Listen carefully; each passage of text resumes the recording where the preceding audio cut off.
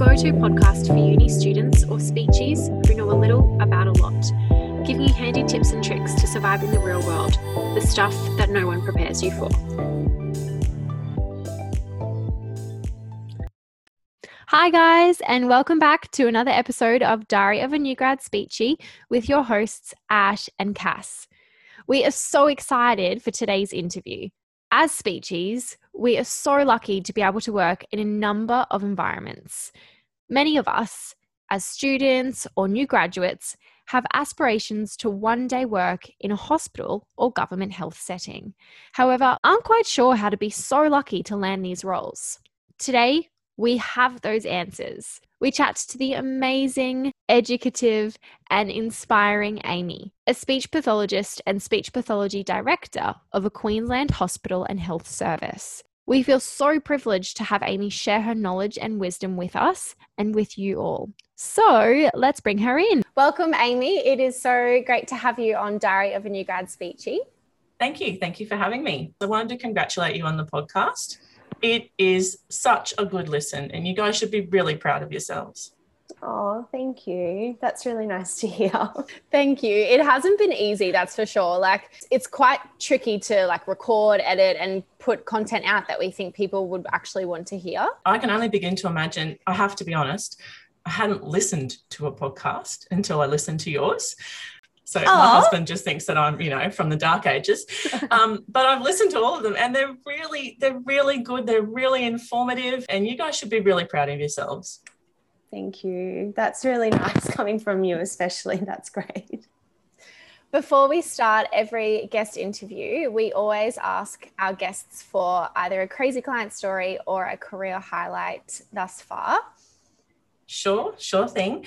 I'm going to go with a client story. So early on in my career, a colleague and I were really fortunate to actually be invited to theatre to observe a laryngectomy being performed. So that was an amazing opportunity. I actually then went on to manage this client post-op and got him all sorted and discharged back to his regional hometown. And then many years later, I came to work in that regional setting, and lo and behold, he turned up on my clinic door one day to have his voice prosthesis changed. So he remembered me. I certainly remembered him, and that was pretty special. So I actually got to manage him for a couple of years before he then moved away again. Wow, that sounds like almost fate, I guess, that you were meant to work together. It was amazing. Yeah, it was really special, actually. So he was just such a lovely guy, and his wife was beautiful. And so, yeah, I felt pretty lucky in that instance, and thought that might be a nice way to start today. And how cool is that you got to watch the surgery? That doesn't happen often. Right? No, that was very fortunate, actually. We worked with some really amazing ENT doctors, and we had a bit of a program going, and they invited us. Obviously, we had to sign paperwork and get patient consent, but what an opportunity. Yeah, it's a highlight actually for me. Yeah. For sure. And was there a reason why you went and watched it, or it was just... It was a learning opportunity. Yeah. Which was, we didn't go for the whole operation because they actually go for a lot longer than I realised. But we were there for a good hour or so, and it was incredible. Yeah. And then to know him after that, and then down the track many, many years later, and to see his life, and it was just really, really special. Yeah. That is really special and such a cool opportunity. I probably would remember that always as well. Definitely. Yeah, it was pretty early on. So Amy, can you tell us about yourself? So where are you working now, and what does your day kind of look like working as a speech therapist? Sure. Okay. So, well, a bit about me. So I'm a mum. I'm a novice runner. I love food. I love eating out, which is quite hard with small children, but we make it happen. And just as a, interesting fact, when I turned 40, I took up mountain bike riding, which in hindsight was not a very good idea. I had some massive stackers, so I've sort of put the bike away for a little while. But obviously also the reason for the podcast is I'm also a speechy. So I've been with Queensland Health now, coming up on 20 years actually. And I did actually start with the organisation as a new grad. So I've worked my entire career with Queensland Health. I've been in my director role that I'm in now for just over 10 years, with a few bits of time away here and there to have my babies. And recently I've tried taking on a bit more of a senior leadership role for short periods.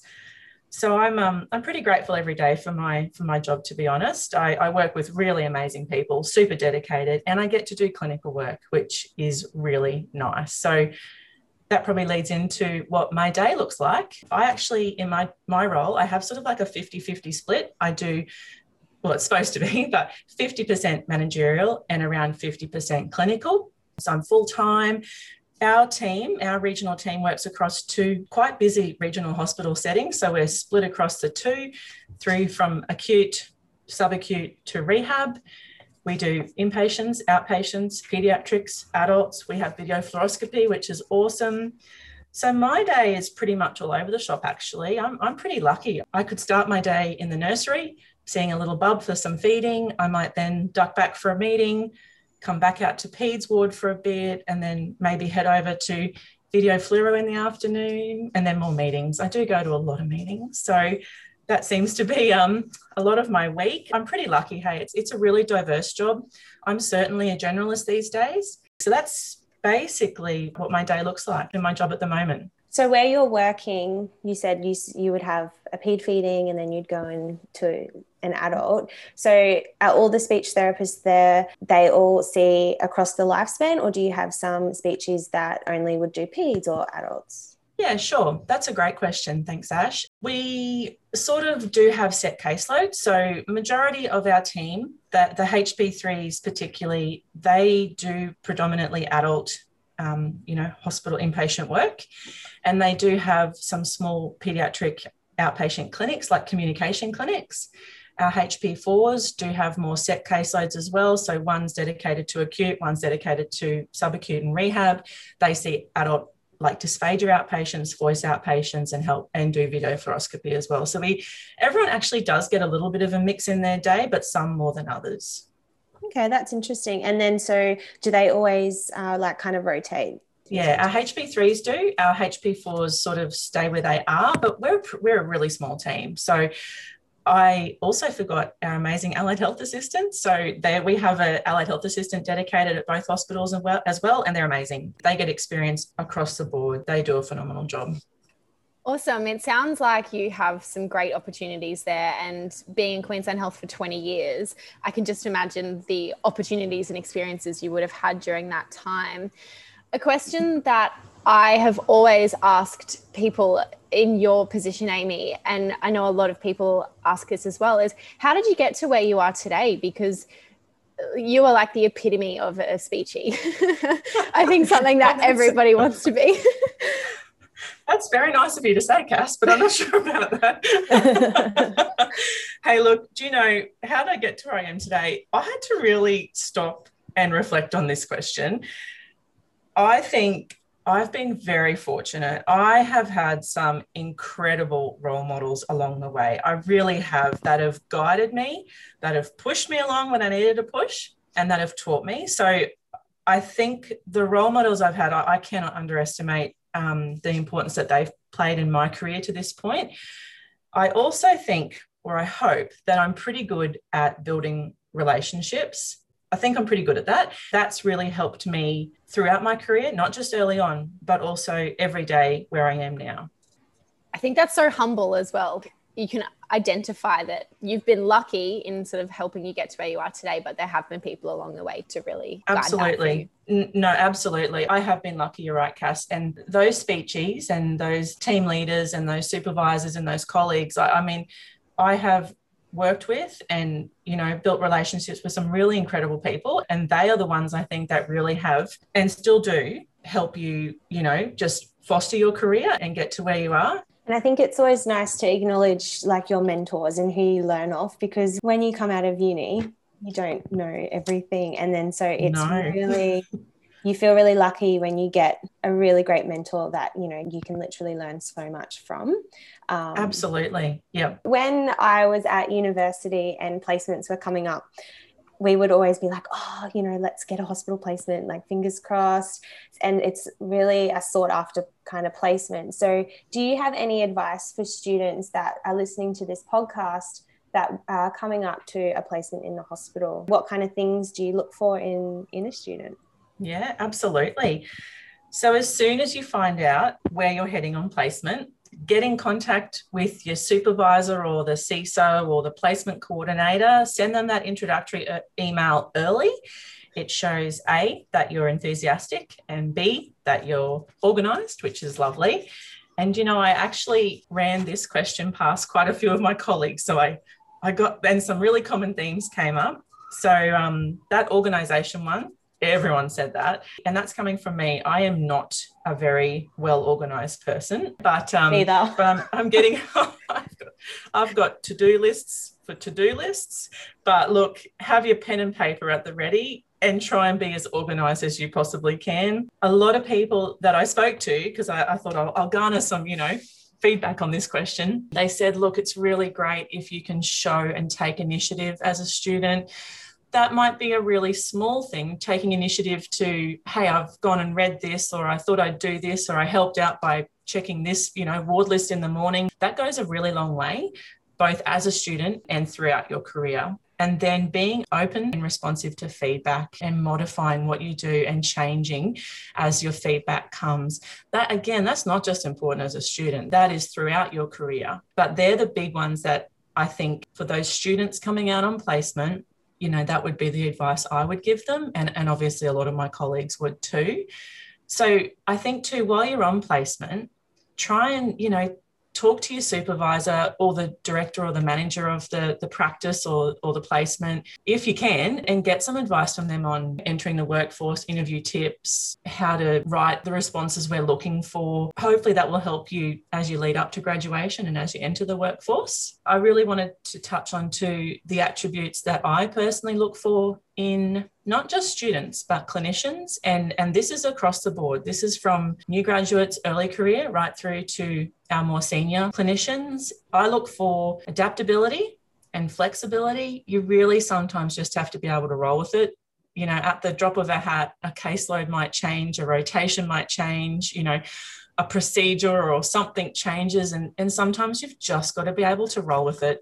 I also really look for people who can demonstrate some resilience and some self-awareness. That seems pretty self-explanatory, but they are quite important qualities, I think, to survive too in a very busy health career. I actually also look for people who have a positive approach to their work, to their colleagues, to their team, people who look for the best in others in a situation. That's really important to me personally.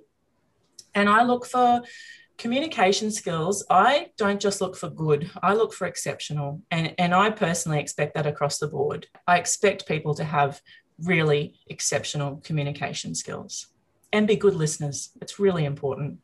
I think those are really great points that you made, Amy. And thinking of like our jobs now, I mean, Ash and I are still what we would consider, I guess, early career speechies, but those skills that seem so simple are actually like so important, and we need to use every single day in our careers. Absolutely. And work. Yep. Absolutely. You know, a lot can be applied right from when you're a student through to 10 years into your career, 20 years into your career. And I think if you lose sight of those things, then maybe you need to stop and have a think about whether you're on the right career path. Yeah, definitely. And they sound so easy as well. Like you would think that most of us would have those skills coming into health, but sometimes, like, I guess not everybody has those skills. And you can't teach some of those things. I think also you can't teach about being open to feedback. Some people, you know, when you get feedback after a session, I know some people kind of take it personally in a way. Yeah.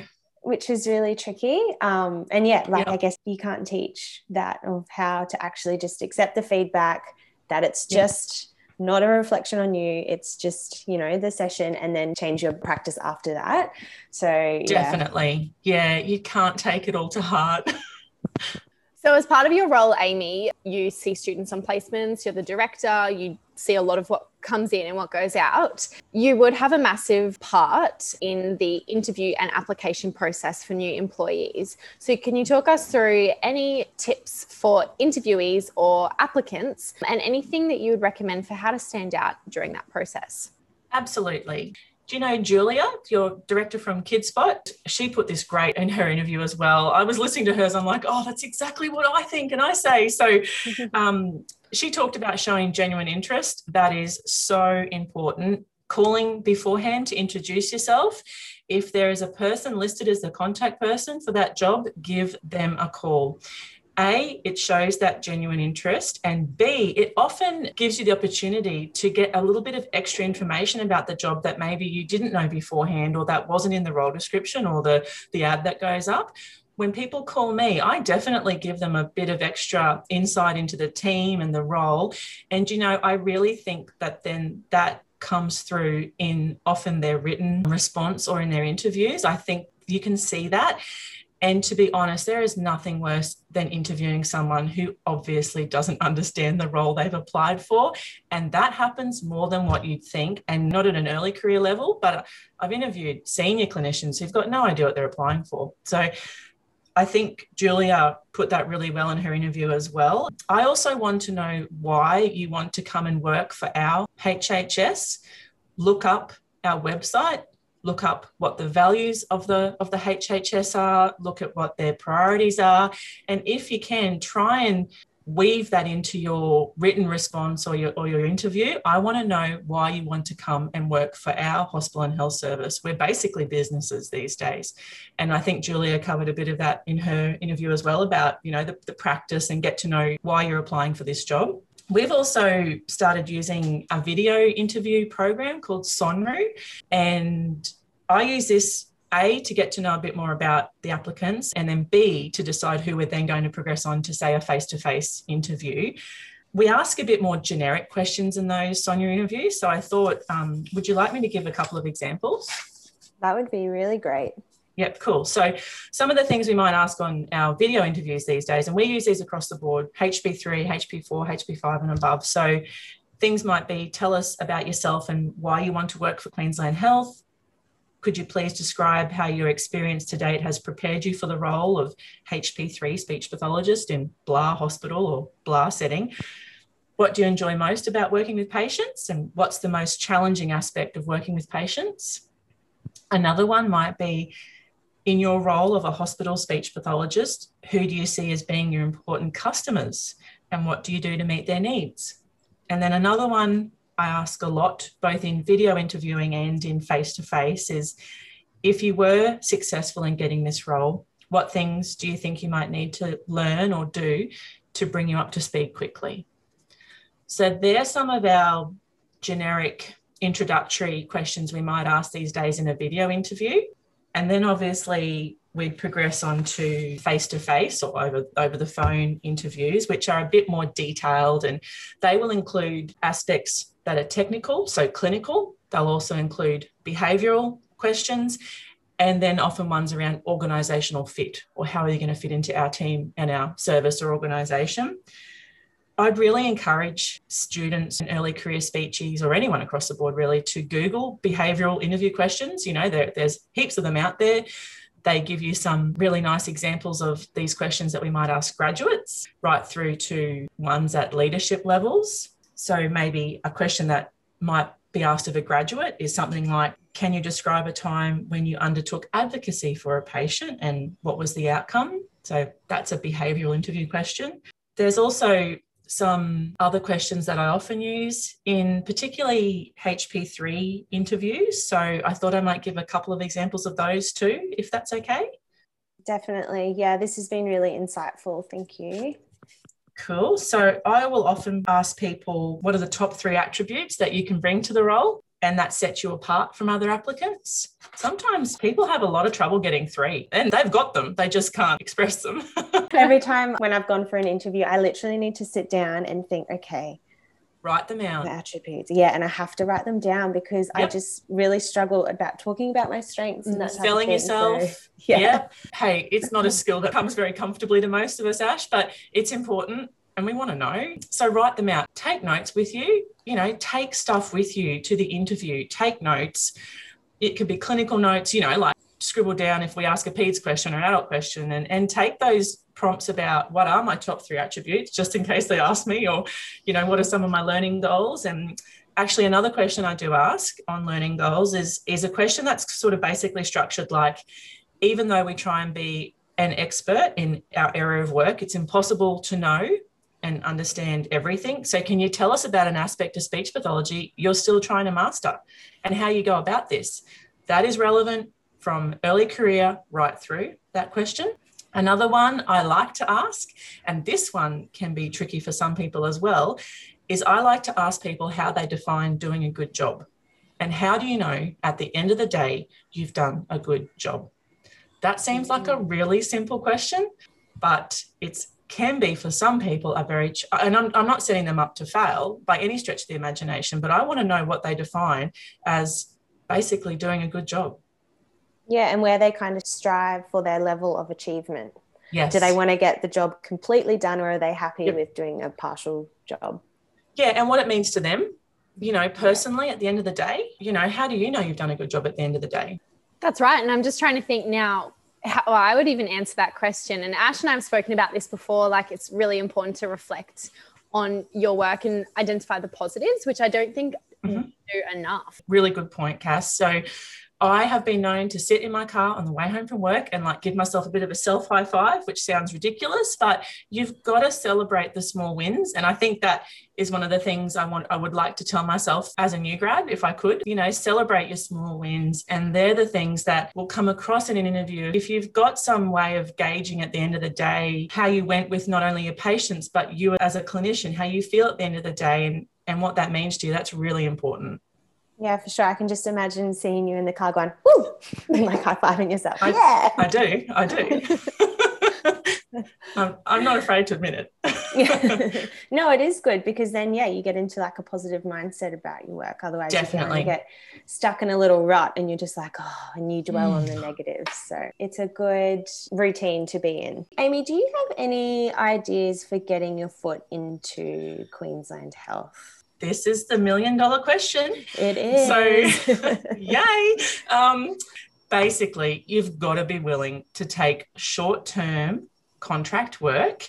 It might only be 2 weeks. Look for hospitals outside of Queensland as well, but it gets you in the workplace. It gets you that little bit of experience and it looks good on your resume. So we've got a speechy in our team at the moment who started with us on a 1-month contract with absolutely no guarantee of extension. And they've been with us nearly 2 years now, just by situation after situation, maternity leave. So still with us now at 2 years.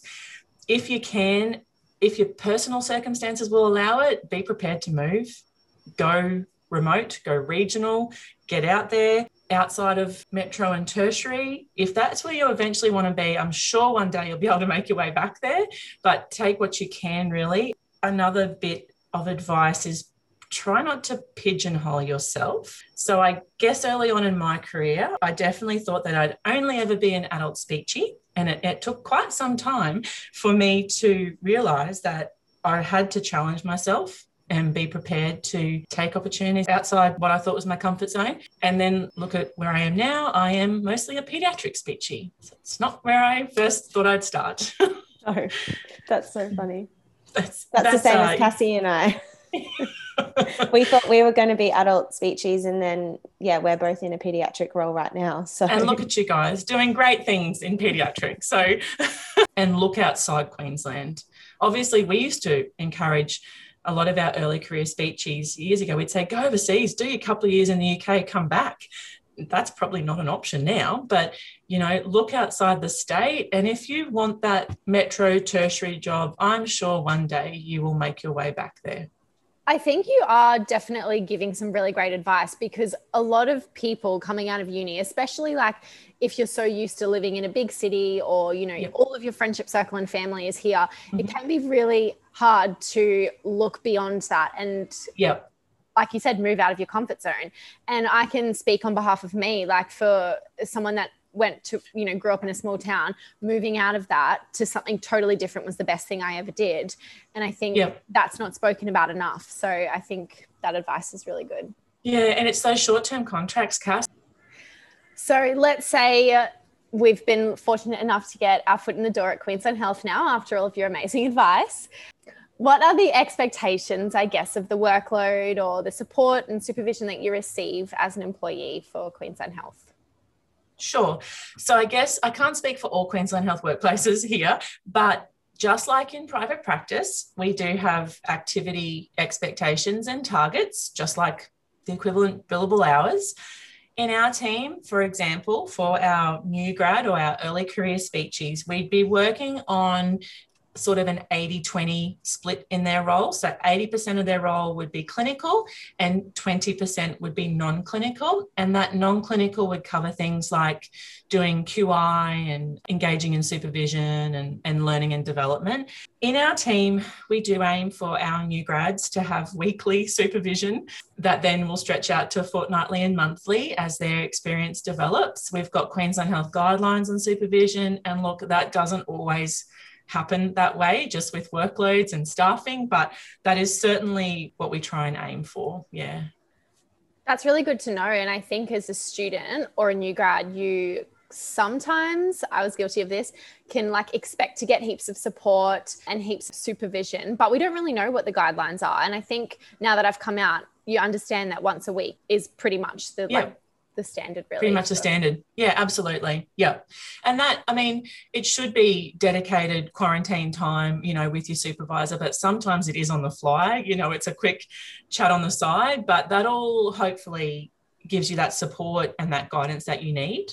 I think sometimes the quick chat on the side is a lot more helpful, because I know sometimes when I wait for my weekly mentoring, if I don't write it down, I completely forget about it. But if I quickly just catch my supervisor as we're, you know, we're both free, then I can ask those questions that I would have totally forgotten about. So definitely. Yeah, that's great. What about professional development? Is there any common opportunities that Queensland Health offers?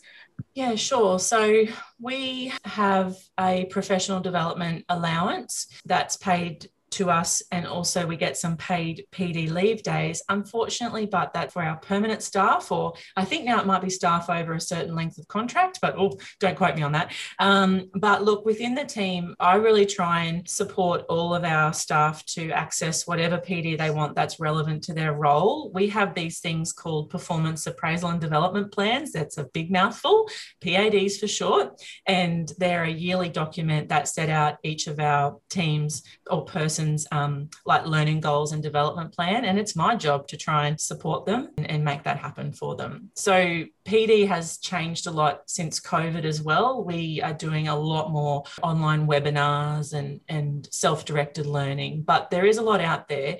It's just having that support, I think, within your team to access it. Good to know that that's available and very well supported and encouraged.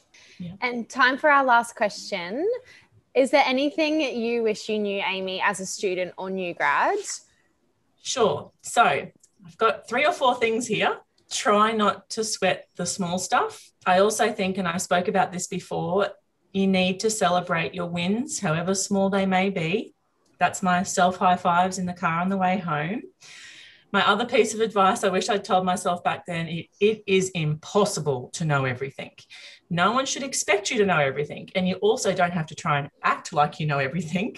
So be kind to yourself and show humility. And the other thing is that don't underestimate the importance of building those relationships, especially I think with the key support people that you work with. And by that, I don't mean the speechies. I mean the allied health assistants, the ward clerks, the admin officers, the menu monitors, the kitchen staff. Learn from them, treat them with respect. They are professionals just like you. They're really great tips. I feel like especially the kitchen staff, because you're always talking to them and you want them be kind. You've got to be kind to them, yeah. They don't want to be like, oh, she's calling again. What did we stuff up this time? And especially ward clerks and admin officers. You got to get them on side and treat them respectfully day one. I just think sometimes we forget how important those people who form part of our jobs are. Yeah, definitely. And they're professionals just like us. Team. Exactly. They have a professional responsibility just like we do. So we should treat them how we want to be treated. For sure. Well, thank you so much, Amy. That's the end of our questions. But Cassie and I just want to say we're so thankful that you have taken time out of your day today to talk to us. And you have given such a great insight into Queensland Health, and especially for any students or anyone wanting to apply for Queensland Health. So we can take a lot away from today. Thank you. And thanks for having me. And congrats again on the podcast. It's such a good listen. Oh, thank you. Thank you So so nice. much. Bye. Bye.